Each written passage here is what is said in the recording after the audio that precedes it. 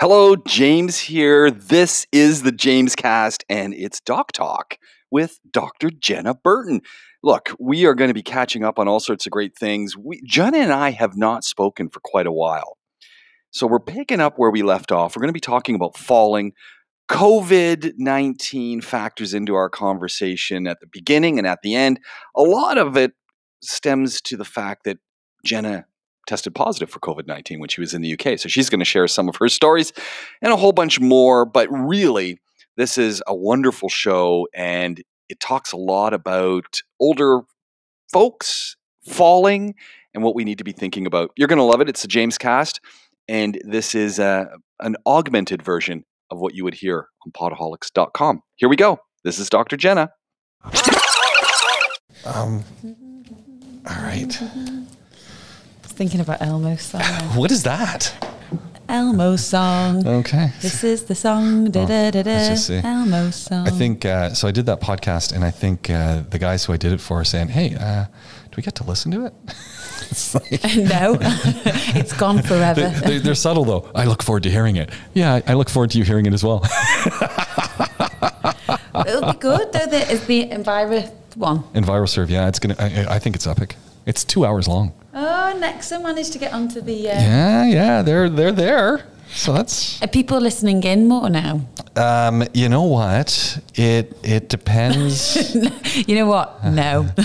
No, I'm just looking here to keep talking there. I never like to touch your mics. I'm always terrified to touch your things. You're quite possessive over your equipment, as I learned. Yeah, that sounds rude. You know, I nearly wrote a blog. I was thinking I'd not done a blog for a while, and I wanted to write one about savouring the moment. So I was going to write one called "Do you savour or swallow?" Because I was thinking about food. Yeah. And then I thought, that's going to go wrong. But naively, I really was saying, yeah, actually, that's a good name. And then I thought, no. Yeah. But I remember doing your wires, and all I could see was your eyes. Like, yeah, you never want to do that. You don't want to play with those because then it breaks them, you know. And I know you're playing with them, and then you hear the noise. Hey, do you want to hear a great intro? We got to do one for you coming up because now every show, like Colin's show has 10 minutes with Colin, which sounds like this. 10 minutes with Colin. And Glenn's show has PowerPoints. This is PowerPoints is that with you? Glenn Power. Of course it's me.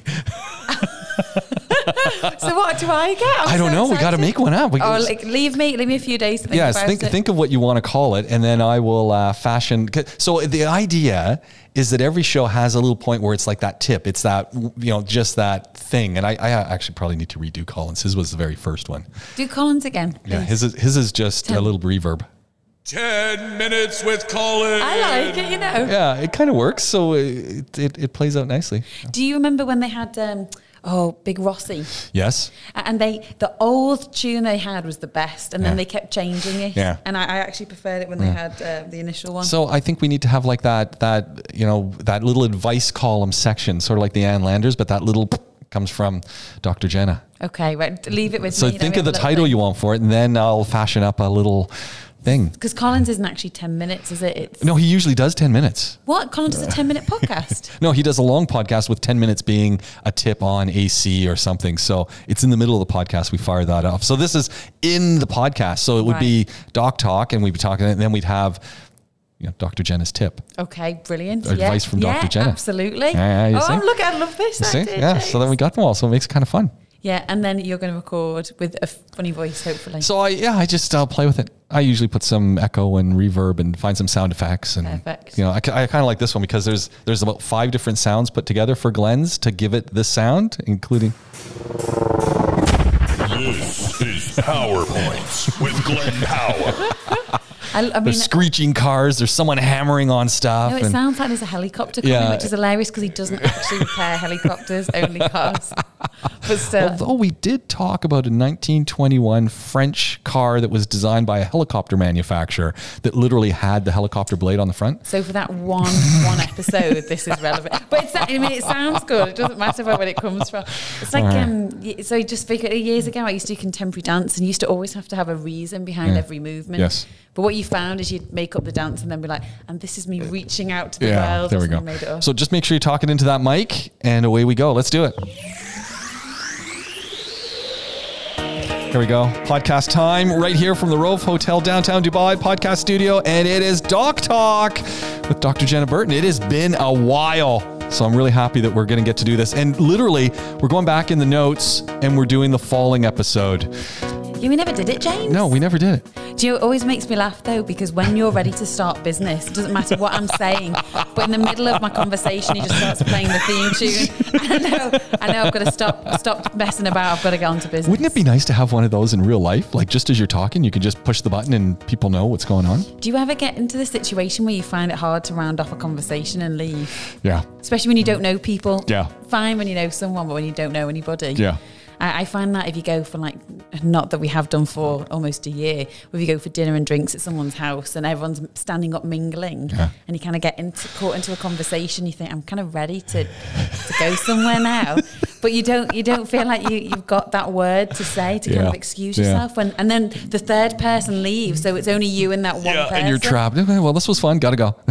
What do you do? Because you're quite abrupt when you're ready to end. I really don't like going out for dinner so much with other people because I don't like to have to mingle. Can you imagine? It's kind of because I spend so much time talking and things, then when you get together, people figure, oh, we've heard him on the podcast. Oh, we heard him on radio. Oh, we hear what you're a professor, so you must have a lot to say.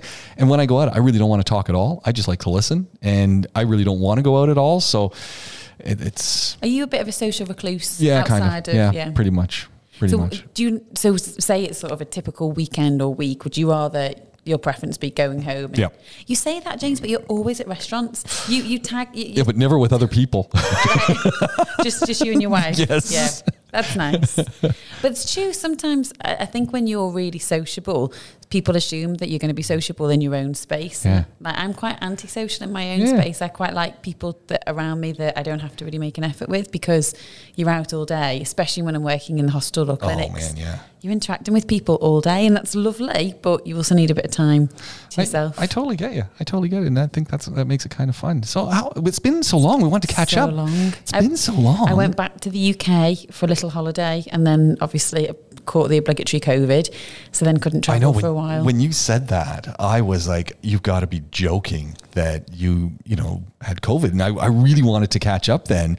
I look forward to you coming back. Not pre-COVID, just post. No, but truth be told, remember, you were taking a little bit of downtime when you were away, and you said, oh yeah, I'm not on my socials. I'm not on. So I actually found another phone number to actually call you on. Remember, I did call you. So I'm sat outside of my mum's garden, and the next minute mum picks up the phone. She's like, hello, James. And she said, Jenna, it's Professor James. I was like, you kidding? How did you even get your number? But yeah, I took a bit of time out, which was lovely. And I think it's not my kind of thing. And as my friends thought, it didn't last long because they said I'd get the FOMO, so the fear of missing out. So after about 2 weeks, I was kind of not really back on social media. I'm only just at that point now where I'm ready to go back on. But I sort of deleted WhatsApp for a little bit and just needed a bit of space. I think that. Life is busy, life's really busy, and it is nice to take a step out. Yeah. But then what was happening is everyone thought I died. And so my mum's phone was going like crazy. They really thought there was something seriously wrong. She's like, no, she's fine. She sat here. Yeah. She just wanted a bit of time out. So walk us through the COVID thing, because, we hear a lot about things. So one thing I start hearing from people is, I don't know anyone who's had COVID. You're the second person I actually know who's had it.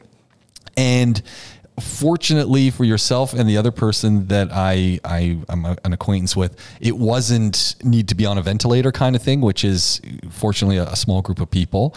But the other person I know also was a little bit weary, a little bit tired, had some headaches, had some things going on.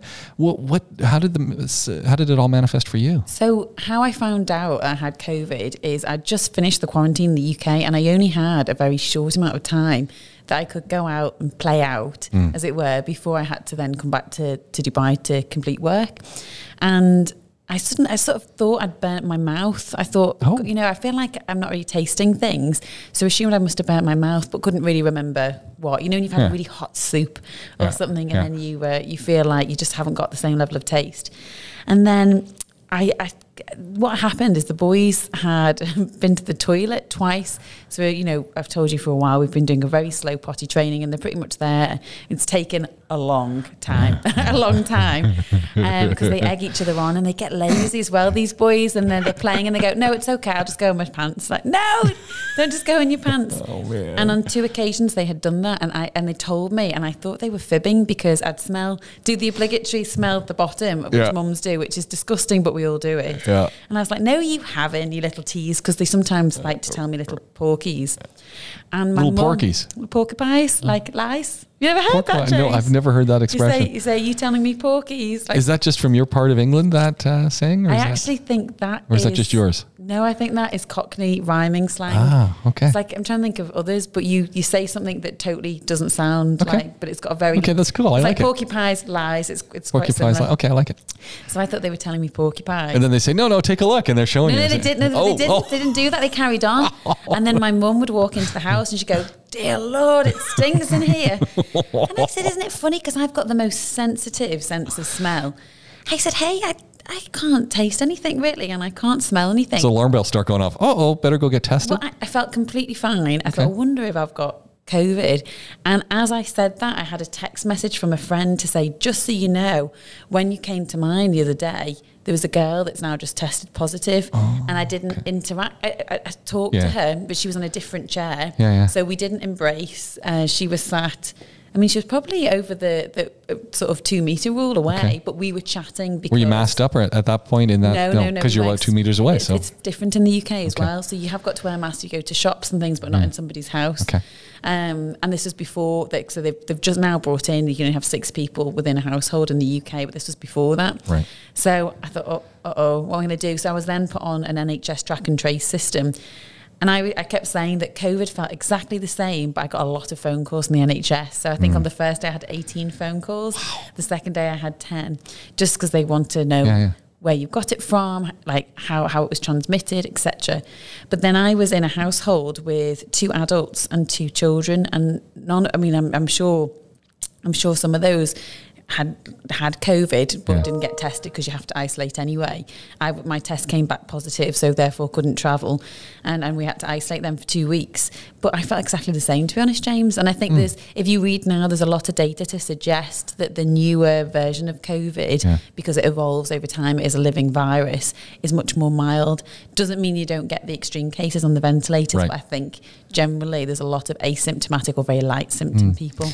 I think it's important at that point, as you're saying, to really be vigilant, though. You don't want to be the person who passes it on to someone who's got a weakened immune system, so that's one thing. The other thing that I'm always very curious about is folks like yourself who've had this experience, how it's going to be, because you hear about, in some cases, people have these long-term things that keep coming back on them that aren't, it's shortness of breath or brain fog and I'm very curious with, as you say, these mutations as they've gone through and as you've suffered, what's going to happen? I mean, it's difficult. I still can't really smell, and I still really? can't really taste. How long has that been? Over a month. Well over a month. They say it can take up to 6 weeks, but there are cases of people not getting it back at all, and I'm a little bit concerned about that. I hope I do, because actually I get quite self-conscious about myself, because I normally have such an acute sense of smell. I don't know if I smell right. Sure, you've been to the gym, you come home, it's like, I smell okay. Well, husband walks in, whoa, what's going on here? I started to become a bit paranoid about putting like an extra dose of perfume on and like really. And that has a problem on its own right, doesn't it? Yeah, because then people don't. Yeah. Could you smell me when I came in? No, but I was in the elevator coming up earlier, and someone had been in that elevator who had put the extra dose of perfume on, because I was going, I really like the smell of white linen, but I wonder where the person is who has this on, because they're not in the elevator with me and I didn't see anyone lining up. I once had to tell a personal trainer to tone it down on the aftershave, because he would, obviously you get quite close to a personal trainer sometimes, and I was like, I can't breathe, I just can't breathe. But I get worried about things, and because you don't have the ability to know whether it's appropriate for other people. We're not really getting close at the moment, but sometimes in work, you share a desk and you just want to make sure everything's really nice. So that's a little bit of a concern. And with regards to the other symptoms, I'm quite funny in the sense that I try not to involve myself too much in reading about the long-term side effects people get, because I think sometimes you can talk yourself into thinking you have them. Yeah, and true. at the time I was tired, but you know, I had two little boys that were then stuck in the UK and they weren't able to, you know, get home, and they missed their toys and things like that. So I wasn't sleeping as well. So I was tired anyway. And I think it's very easy to start linking things together. Yeah. It's like if you take out a packet of medication, you read the side effects. Oh. Well, it'd put you off taking anything, wouldn't it? It does. That's good in some ways, because you know you don't want to take unnecessary medications, but always be advised by your pharmacist or physician of the side effects that really do link. Because when I worked very, very briefly in pharma, and if anybody... What division of medicine haven't you worked in? There isn't one. So I say I'm a jack of all trades in the medical field. And if somebody rings up and says, I've had a side effect with this particular medication, and I don't know this is how it works now, it was a long time ago, they have to note it down. It has to be noted down. So even if they have something that is related to another problem that they have... If they have linked, that individual person has linked their problem with the medication, there is usually sort of a legal thing where they have to at least write it down that some people have had it. So that's why I say take it with a pinch of salt. And hence why I think some of these more lukewarm type symptoms that could be explained by other things, I'm trying not to associate and just, you know, I had COVID. You know, my sense of smell and taste aren't great, but it's fine, and just carry on as normal now. Just move on from it. That's good. I mean, that's good to know. So, and just keep masking and keep doing whatever you do. But you're not sure exactly how you got it. Like you said, you were. Well, it will have been from that episode, but how it, you know, I guess it could be anything. She could have touched something. I could have touched something whilst I was there. But my concern was more that I'd been with my grandma 2 days previous, and so the onset of symptoms, you've normally already had it for a few days. And luckily she was okay. That was my fear, because she was the only other person that I'd seen that would be vulnerable. We don't usually date stamp these things, but it is October 13th. And I want to date stamp it because I find it interesting how different countries are dealing with things. So France has some ridiculous numbers, right? It's like 20,000 cases a day, and they're not closing anything down. Canada, you know, Quebec gets 600 cases in a day. And I don't know what the number it was yesterday, maybe it's 650 cases. They're closing stuff down in the red zones. I mean, we're talking closed. Yeah. France, 20,000. Oh, we can't close stuff down. It's interesting how different parts of the world deal with this and trying to figure out what to do. And I don't know if locking stuff down does anything. I don't know. It's a weird situation we're in. It really is, and it's a balance as well, because what I haven't mentioned is when we were in the UK, there were two people that were very close to me that needed to seek medical attention. Now, trying to get medical attention is almost impossible because of COVID, and I think it's great that we are acknowledging that it exists. We protect those that are vulnerable, but ultimately, you can't then deny access to healthcare for everybody, because there are other serious illnesses that are going on in this world, and that made me a bit apprehensive generally, because I think, yes, COVID is there, but there are other things, and we can't just prioritize COVID over everything in the world. Well, and this is a great segue, because we wanted to talk about falling and bones and those kind of things. And this fits right in with it, because a lot of these surgeries, a lot of these elective surgeries are globally are literally on hold. You need a knee replacement? Yeah, good luck. You need a hip replacement? It better be absolutely vital that you need it. But if you can live in pain for, you know, a few more months, you might end up living in pain for 4, 5, 6, 8 months, because and the rest, you're no longer a priority. And then think of everything else. I think more about oncology treatment. I think that's and also they haven't had very high rates of cancers recently, and from, you know, this is more looking at the UK data, and the belief is that at some point we're going to find quite a lot of people a lot more advanced in their cancer when they do present, because people are terrified about going to see the doctors, and if they do want to go, it's not easy, and they're not running the same tests or investigations as they were on a regular basis. Yeah, there's been a lot of redeployment of human resources, and it's just going to the hospital, right? So you're going to places where people could be sick, and forget about COVID. It's all the other things that are out there too that we don't often pay a lot of attention to. And now we're just heightened awareness of, I don't want to get anything. And there's a lot of fear. There's a lot of fear. The only good thing is that although there's a lot of job losses, I swear the NHS must be creating tons of jobs just from the testing, the call centres, everything that's COVID related. I can't imagine how many people are employed by them at the moment just to do it. And one guy was employed and he had, when you're picking up rubbish, you've seen those guys. What is it when they don't go to prison, but they have to do community service in America, and they have these like little pickers up to pick up the rubbish, that they literally put one into your car door to take your test from the car to put in this bin. I was like, that's the best job ever. I'd love to do that. Just stick in the little picker upper and put it in the clinical waste bin. Oh man. But so it's just a weird time. And I don't think any of us, I don't think when we had our conversation in February, we thought we'd still be here in October considering COVID. No, I really didn't.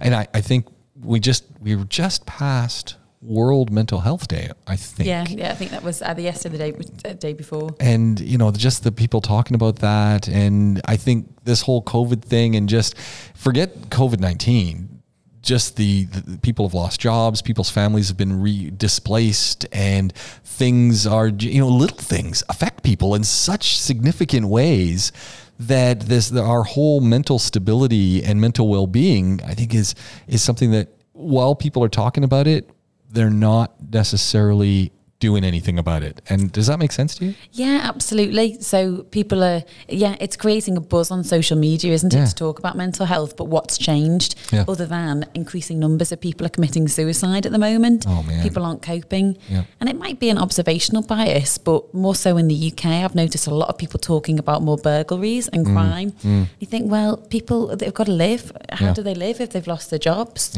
People do turn to extreme measures to try and support their families or support themselves to live, and it's scary. I almost think it's organizations who, they're letting people go. I almost feel like they still have an obligation to be in touch with those people that they let go in some way, shape, or form, even if it's kind of a outside of work contact system, just to say, hey, how's it going? Are you okay? Is there, it's no longer, sorry, you don't have a job anymore, and you can get benefits somehow or some way, but there's that whole stigma. It's like, you're 40 something and you lose your job because of what's going on around the world. It's like, okay, I got 2 kids and I've got a mortgage, and am I going to be able to find another job because there's another bunch of people who've lost their jobs? And suddenly, there's hope. And yes, there's the basic level of maintenance, but your life is totally changed and something snaps. But I feel for a lot of the very skilled workforce, for instance, I mean, the main one that comes to mind is the pilots. Yeah. These people have worked very hard to get into, I hate to say it, but a high-flying career. Yeah. And then suddenly, what do you do? Because who on earth is hiring pilots at the moment?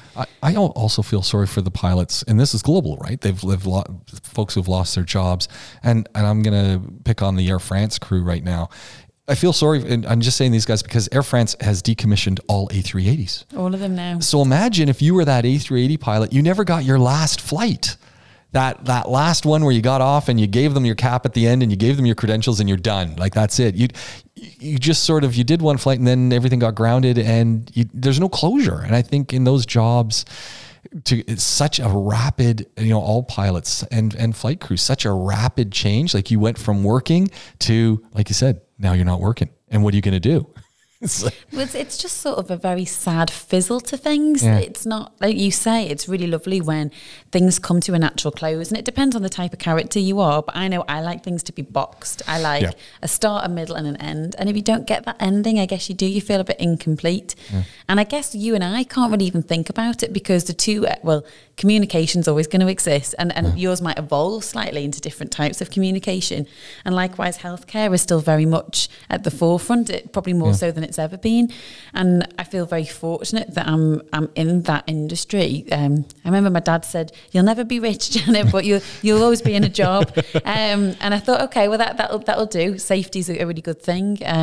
But I just feel so sorry for people that have worked so hard to get to where they are, and then now, what do you do? Yeah, no, exactly. And I think you almost feel bad talking to some people that we know who've had major salary cuts or they've lost their job, and your job has stayed intact, and maybe the salary cuts have been much less, or you haven't had any salary cut, and it's difficult. It's really difficult as well, because we're expats. Although I have to say, I think Dubai has handled everything really well, because they've tried to keep a maintenance of normal as much as possible. But there's alcohol everywhere. Yeah, everything is so clean. It's you can see your face in it. Yeah, it's amazing. They do the temperature checks. I feel like there's nothing that they couldn't have done to still maintain a relatively normal existence. So, high five to Dubai.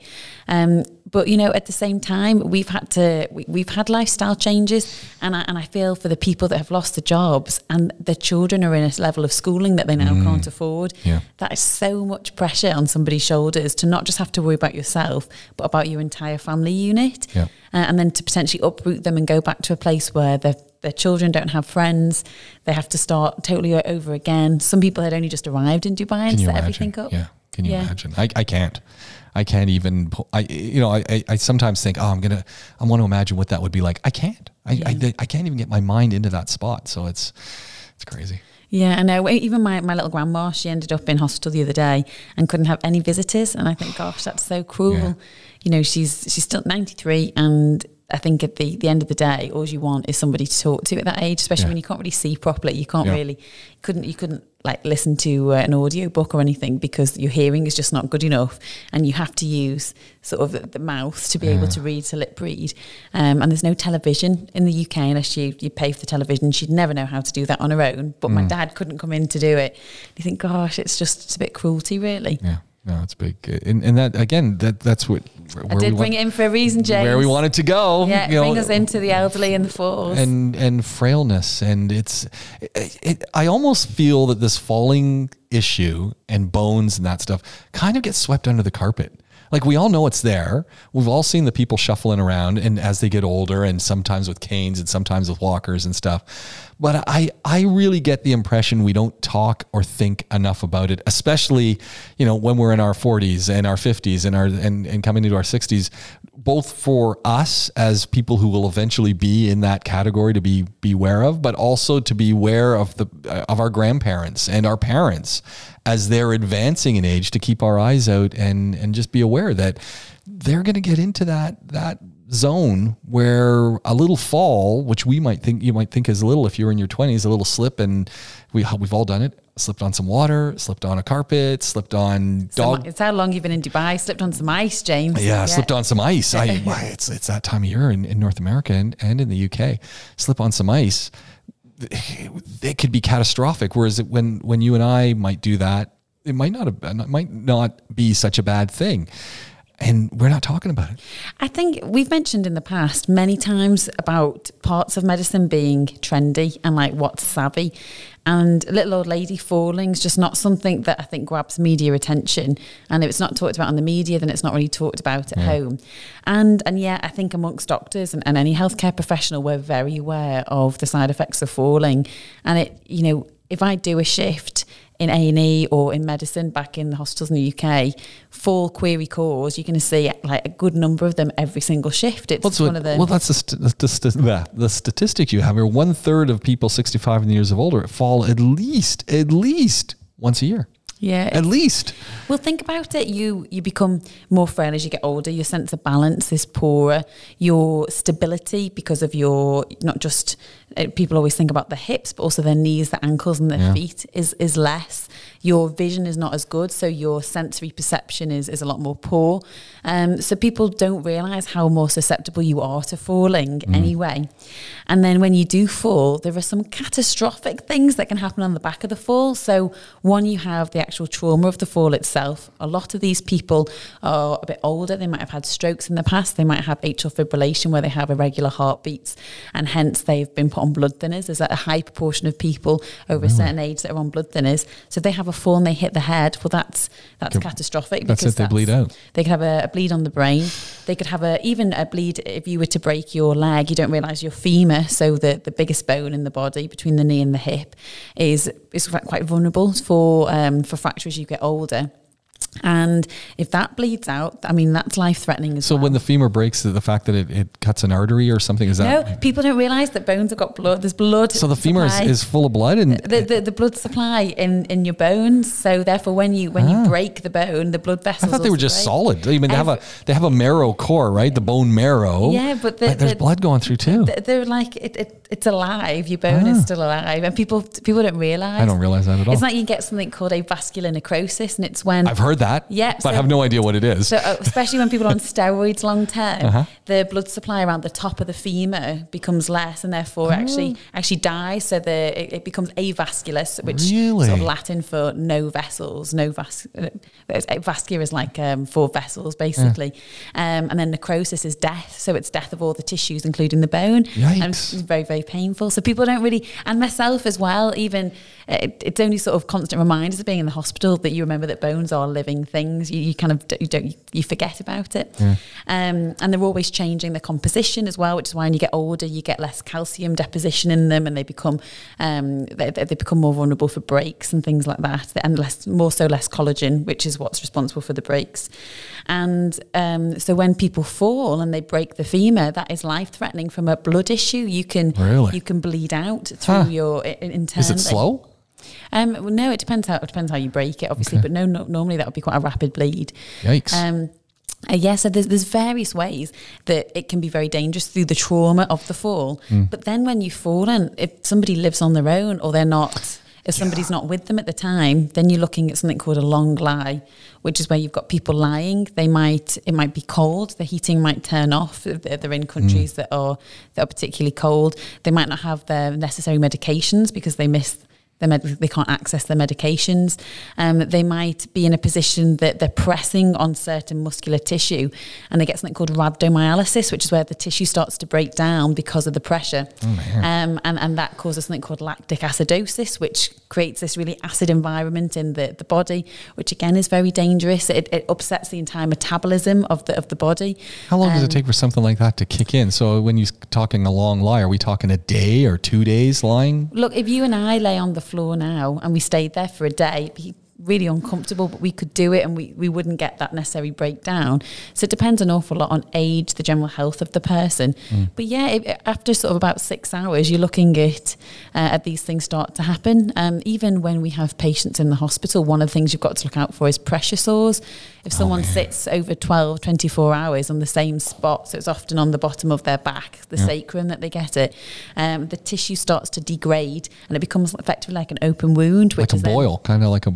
It'd start off as a boil, and then as the blister would wear off, you're then looking at an open wound that's open to infection. So it's not uncommon to see people in nursing homes that haven't been turned or checked appropriately to have big, huge, open, dirty wounds that are really infective, and that's a life threat in its own right. And the statistic is for anybody that breaks their neck or femur, so their hip, that they usually have a 50% survival after. That's all? 50%? Do you not know that? No. I'm sure I've given you the statistic I think you probably have, but it's James, obviously remember normally only if I say that because your memory is so good. My memory is terrible. And I'm looking at the notes too, so it's all in here. Your memory is honestly, it's second to none. But I seem to have forgotten that one because it's such a startling fact. It is. I mean, you have to remember these people are normally older that fall, and normally people that would break the neck or femur, it's somebody whose bones are a little bit more osteoporotic, so they're a bit weaker than. I always think of 70, 80-year-olds that when I hear people break, when that happens, it's usually they're much older and just because of demographics, again, stereotypes, but they tend to be single only because their spouse is maybe already passed. So it puts them in a very specific group. Yeah, I mean, it's not the breaking of the bone that is the problem. It's the rehabilitation. They might be bedbound for a little bit longer, although we encourage now in the UK almost immediately after the surgery to be back up on the feet. And it's because the rehabilitation process is so much better. It gets them up. If somebody's in a hospital bed, their lungs aren't utilised fully, so you don't fully inflate your lungs because you're lying in a funny position. And therefore, the base of the lungs becomes open to infection. It's like a really stagnant area where air's not flowing through, so you're more likely to get pneumonia, in hospital anyway. And for a vulnerable age category, that can be very dangerous. But then it's also wastage of the muscle tissue during the rehabilitation stage. People then become weaker, so they start to, it basically accelerates the decline process of somebody over a certain age. Yeah. And it's, as I say, I mentioned my grandma was in hospital recently. She's absolutely fine. But as soon as I hear she's going into hospital, alarm bells go, because you think somebody of that age. The check boxes are all going off. Well, okay, age, lying in the bed, pneumonia, lungs, and the list goes on. Bed sores. Oh, man. I mean, when you need to go to hospital, you've got to go to hospital. It's the best place for you. But if you don't need to be in hospital, you don't want to be there, because there are infections lurking around. And it's why cleaners in hospitals are probably one of the most valuable people. And, people are so keen. I don't know whether it's like this in Canada, but everyone talks about getting consultants in hospitals. I'm sorry, but the cleaners are like a huge portion of keeping you alive. And the nursing staff are the ones that are checking on you day in, day out. Again, huge portion of keeping you alive. The consultants come in and direct the level of care and what's the next step. But these are like, if you don't have those people around, you're in trouble. And healthcare assistants that clean you down, make sure that your personal hygiene is good.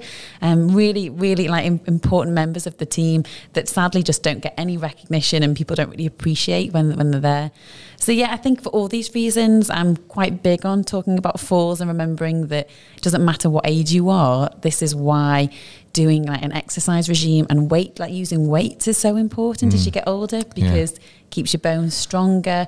It helps to increase your proprioception for your stability, keeping your back stable, so that you're less predisposed to falls in the first place. I think that whole exercise regime, and I mean your grandmother, he gets 5 gold stars because she was the one who would get down on the ground and practice getting up. That was after a fall. After she got scared. Herself. Yeah. Well, she couldn't get up, so that was it. Then she kept putting herself on the floor and getting up. But she has made, I think that generation of women are made of like really strong stuff. That's my grand, same thing. My nanny, same thing. She's Sylvia. Same age. No, that's Agnes Salican.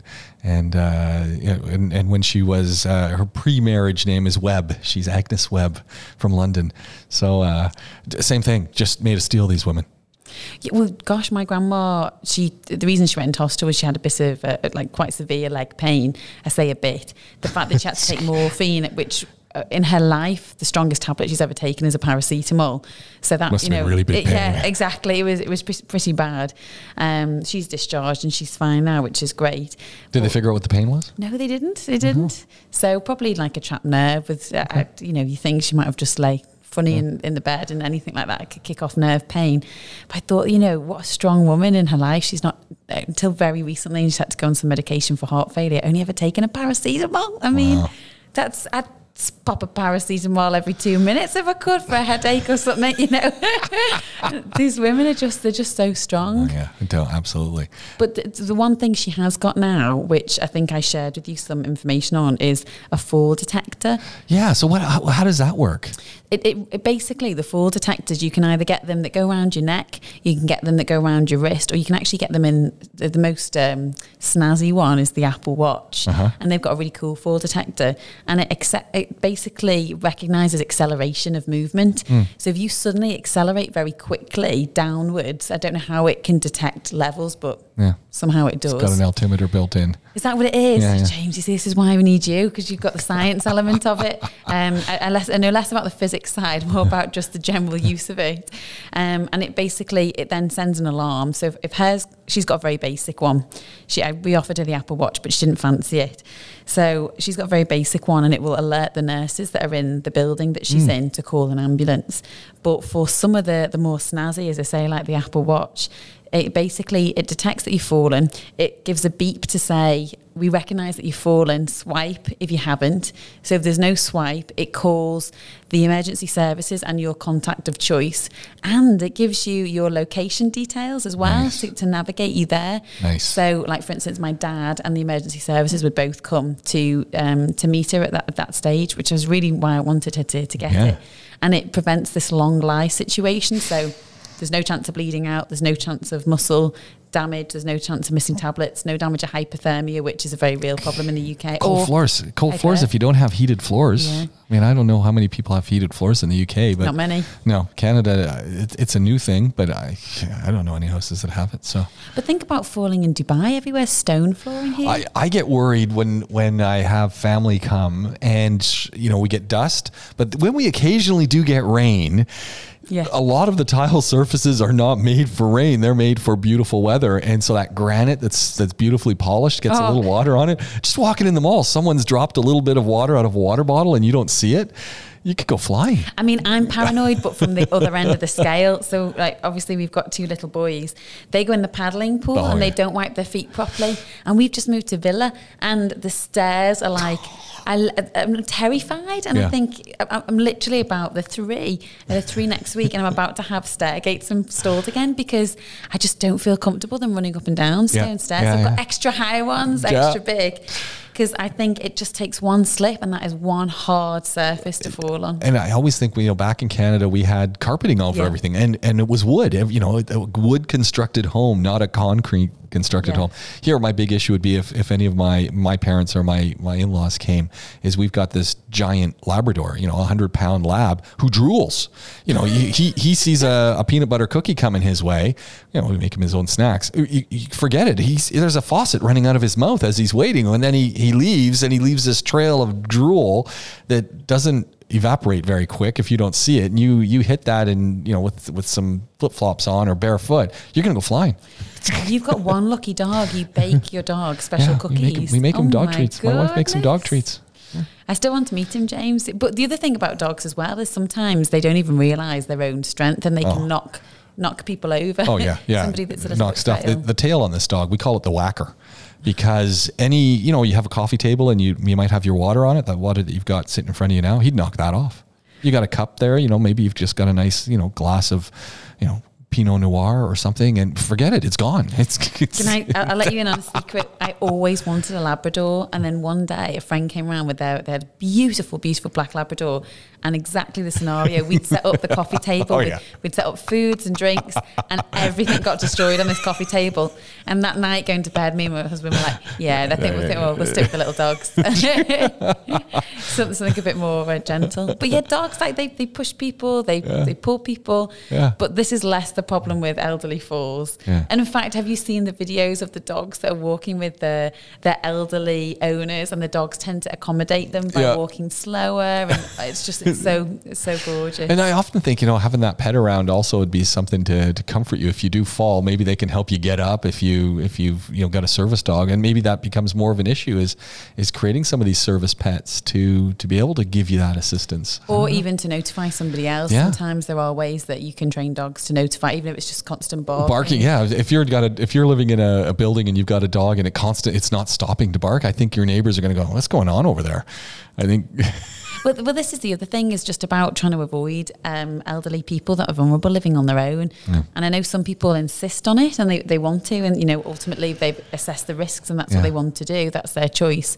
But for me personally, I know over a certain age, I don't think I would want to. And I know that was something prior to my grandma moving to the accommodation she's in now. That was always her apprehension, is living on your own. You want your independence. Well, you get those horror stories, and that's the problem, especially, I'm going to jump back to COVID for a second, but a lot of the places where you've had severe issues have been in nursing homes or in extended living homes or whatever you want to call them. Those have been in some of the scenarios, at least back home, those have been hotspots because of that. And I think that gives people a bit of fear. But what came first, the chicken or the egg? Is it that they're hotspots because of the environment that they're in, or is it that they're hotspots because of the people that are living in them? And let's face it, COVID definitely over the age of 70 is much more rife than it is, say, pre-20s. Yeah. It's definitely got an age preference, sadly, as a virus, as does the flu, which is why certain people get jabs and other people not necessarily eligible on their national health services. So it is scary, but at the same time, there are other benefits to being in these places. Yeah. But I think more so the horrors, and again, I speak with regards to in England, is people are frightened about what kind of place they go to because there are some excellent ones. You know, Yeah. you get Well, and that's the thing, right? Yeah. It's a great opportunity to reinvent. And I remember a good friend who used to live here and has moved back home, Chris Rhines, he used to always say, you know, the industry to start thinking about is reinventing the assisted living for the future and thinking about how are we going to make this work and make it affordable and have those graduations that are in there. And there's already a system in place, but how can we make it better? And how can we make it work in a more effective way?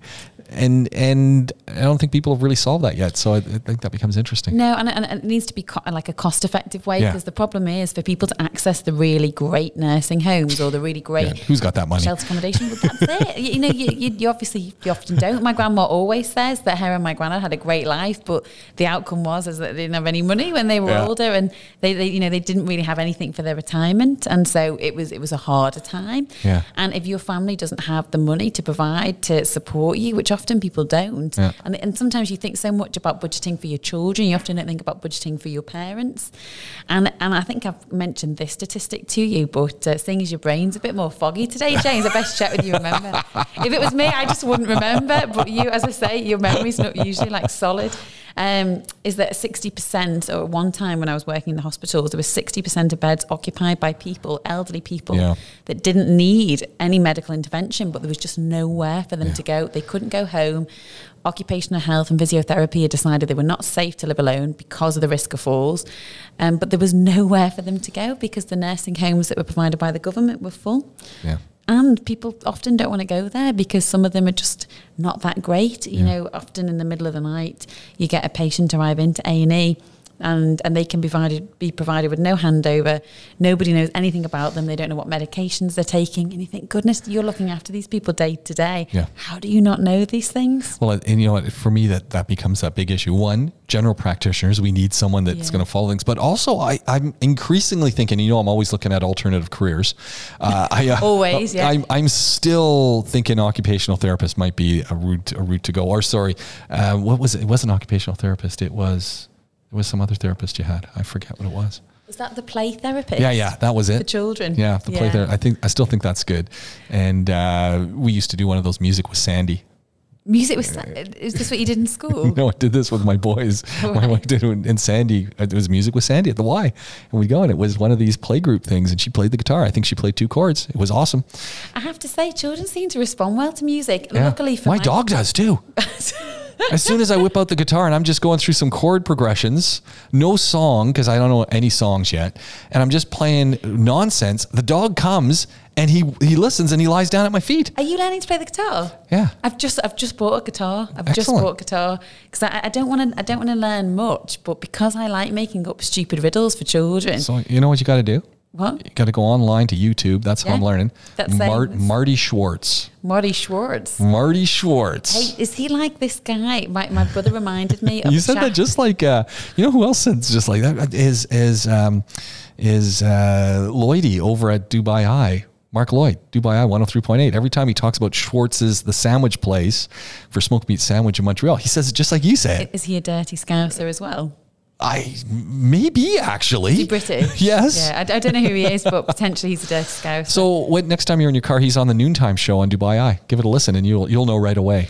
You seem to forget that I have 2 toddlers in the car with me, listening to anything that isn't Paw Patrol or Blippi. Is this guy Blippi? Like, I don't know that one. He does these. We were Bob the Builder. Yeah. And anything to do with. What are the trains called? How can I forget that? Thomas the Tank Engine. Yeah, everything to do with Tom. All Thomas, all Bob the Builder. And when my sons got a little bit older, my youngest specifically, Stitch. Everything to do with Stitch. I recognise the name, but I don't know. We've not encountered Stitch. At the moment, we're going through a phase of Spider-Man, and it's quite funny because 18 years ago, my cousin was obsessed with Spider-Man and making Spidey webs. And now the boys, they're obsessed. And I think, gosh, 18 years difference, and it hasn't changed. We've not... Ben 10? Ben 10? No, not heard of Ben 10. Look at Ben 10. That's good stuff. Blue's Clues. We loved Blue's Clues as well. I'm a bit nervous trying to get them into too much because because it becomes quite an expensive thing because they say, really like a Peppa Pig toy. And I'm like, right, well, maybe not. And for their birthday, they insisted on this Spider-Man cake. Now in England, you can go into Asda and buy a Spider-Man cake for 60 dirhams. Yes. That is not possible in Dubai. No. So I thought I got a good deal with Mr. Baker, but it's quite extravagantly larger than 60 dirhams. But yeah, like these are all the joys. So sadly, listening to Dubai Eye, as much as I love the show, it's not going to happen. Yeah, listening or reading a book hasn't happened either. So I don't really feel like educationally I've come on in the last 3 years. I think I might need to wait another few. No, it's not going to change for many. It's just new things come into new things will now occupy your brain. Don't worry. Even once they graduate and they've got jobs, you're still going to be, I wonder what. Yeah, well, you've not seen. I've got the best one. I got the best one for you. So one of my sons is an epic lifeguard, right? So he's finishing university, and this is, as parents, I'm going to pat myself on the back, and my wife, we're patting ourselves on the back because we accommodated him and really planned a lot of vacations around making sure that he could get all of his instructor and lifeguard training back in Canada so that eventually he'd be able to get a job doing that when he's going to school, which he did. And so he's really gone up the ranks very nicely, and he's now working on being an examiner and first aid trainer and all that. So it's really cool. And he works in these pools. And yesterday he sends us this picture. He says, so he's at the pool, and the pool's still open, but it's 2 lifeguards are on deck for 8 people. Which is, he's certified for 30. He can. I was going to say, it seems like 2 to 4 or 1 to 4 ratio seems quite extreme. Yeah, they've gone extreme. But he says this woman came in and she's got her bra on as a mask. What? She's wearing. Where's the other cup go? It was just hanging there, and I said, "You can't be serious." She goes, and he says to add insult to injury, it's kind of a lacy bra, so it's not like it's even doing anything. So I said, you can't be serious. And so I don't know if he asked her if he could take a picture or whatever. He was a bit naughty about it, but why not? He did, and it was literally one cup took the strap that go over your shoulder behind your head, and the other cup was just hanging as a chin guard. That's absolutely wonderful. But and I'm thinking, she can get 2 uses out of it, and if she's got a drawer full of bras, she doesn't have to go and invest anything. And my wife buys bras from a company back home, and they actually make, not shaped like bras, but using the same material as are in the bras, they make these face masks that have some ridiculous 98% filtration rate and blah, really? Blah. And they're really nice looking, but it's essentially the same materials that's used in the bras. Well, I can imagine that's probably quite nice and soft against your skin, because bras, you pointed out as you were putting my microphone on, the fabric I'm wearing is not particularly, it feels like crepe paper. I don't think I'm ever going to be able to wash it and iron it on my own. So I was wondering if it was comfortable, because it felt like it would really scratch your skin. But do you not find, so this, a few of the masks that I got a few sparkly masks, and I found that most of them feel like crepe. That they're really uncomfortable. It's like sandpaper on your skin. Whereas some of the softer ones are lovely. But there's a really great video from the Prime Minister's announcement last night in the UK, and a woman takes off her surgical mask, takes her glasses, and is using a mask. They've zoomed in. She's literally, for a good 5 minutes, using a mask to clean her glasses. And it's like, it just says you couldn't make this up. It's like, of course, that's not the way you're not meant to use your mask. How much rubbish must your glasses have on? Yeah. I mean, I'll go 3, 4, 5 masks a day. Like, but you're obsessed. I'm a little obsessed, yeah. I mean, there's ends of the spectrum, James, and you're definitely. I'm happy to see though all this new stuff that you've got on the microphone and the headphones. You know what? That's the Rove Hotel. They've accommodated. Did they do that? Yeah, they've done all this. Brilliant. They've set up this whole suite with all these mics. They've gotten all the gear, which is really cool. Yeah, well, it's definitely fits with this new era. Yeah. But just very quickly, talking about COVID, because just one thing I want to touch on. We've done like a full circle. We've done. It's just hard not to talk about COVID. Yeah. It's sort of doing my head in that it occupies so much of everything. I got to say one thing, and it's a pure shout out, because I've talking to a lot of folks back in Canada, and there's a lot of people who are just not doing their part. And I kind of say, hey, I want to come home at Christmas time, so you people better do your part so that it facilitates me coming home easier. And the one person who's doing his part is Joey Woo Woo. And that's my brother. Joey Woo. And Joey Woo Woo is doing his part, because he works in a red zone, but he doesn't live in a red zone. And so he makes a point of maybe he's antisocial, maybe not, but he's saying, look, I can't get together with a bunch of people because if I for somehow get COVID, then I don't get paid. And I don't want to, if someone in my family gets it, I still don't get paid because I can't go to work. So I don't want to be that person. So he does his part.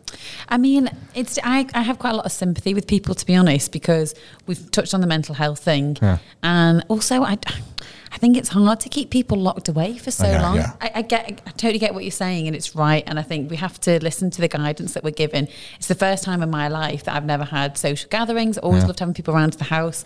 For our boy's birthday, we're not having a birthday party. We really have reined it all in because I think everyone's at the end of the tether. And it's like, let's just. But Thanksgiving in Canada just passed, and I mean that's a big one. Yeah. And Halloween is coming. And Christmas. And Christmas. I mean that's the big one. I think I'm pretty certain, and no one's saying it. So in Canada, Dr. Tam is the doctor who's the national level, and then each of the provinces obviously has their own specialists. But I think they're waiting for the 10 days post Thanksgiving to see, okay, what happens. Yeah. And if the numbers stay where they are, then they're going to say, hey, maybe we've got something, we're doing something right. And if they don't, I think there's going to be a lot of questions asked. I think there's one thing to look at the numbers and another to consider the death rate. I think that maybe the focus needs to change to consider that more so than or the rate of people that need ventilators. Or the rate of recoveries. I think those are interesting numbers that they play here a lot. So you have how many infections and how many recoveries and how many deaths.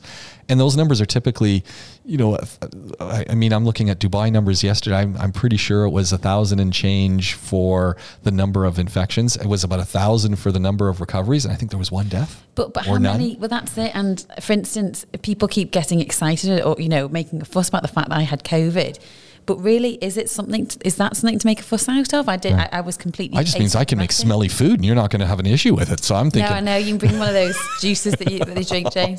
But I think we need. You couldn't taste it either, then, right? So I could make you one of my Baba Ganoush juices. No, absolutely not, James. Absolutely not, because the look of it, I still have the sense of sight. Did I ever bring you the Baba Ganoush juice? I don't think I need to see it. Do you know what Baba Ganoush is? Right? That's the eggplant that you put. Oh my gosh, you put it in a drink. I juice eggplants. James, you juice some funky stuff. I love my vegetables. I love them, but there's a time and a place and a way that they should be eaten, and the way that you do it, it's beyond me. I was at my juice place yesterday where I go and buy all the vegetables, and I drop something and then I just put it in the bag, and the guy goes, what are you doing? I said, yeah, you're not going to eat that, it's bruised. I said, I'm going to juice it. And he's going, what? You're going to drink that? I said, yeah. He just looked at me and he just shook his head. On that note, what a way to finish. Yeah, Joey Woo Woo's listening right now and actually he's been asking about you. He's been saying, hey, what's going on with the doctor? I want to meet Joey Woo Woo. Yeah, well, I'm waiting to meet him. Yeah, maybe he'll come back and visit. I keep hoping. Well, let's just hope anyone can visit. Yeah. Post-COVID, let's hope. Let's hope. Anyway, on that note, it's time that we say goodbye, and we'll do it all again really soon. If you want to get in touch with us, it's really easy. www.podaholics.com. That's Podaholics with a K. Find us on the socials the same way, or drop us an email, podaholics@gmail.com. Dr. Jenna Burton is Doc Talk. I'm James Pikeway. We'll be back at you really, really soon.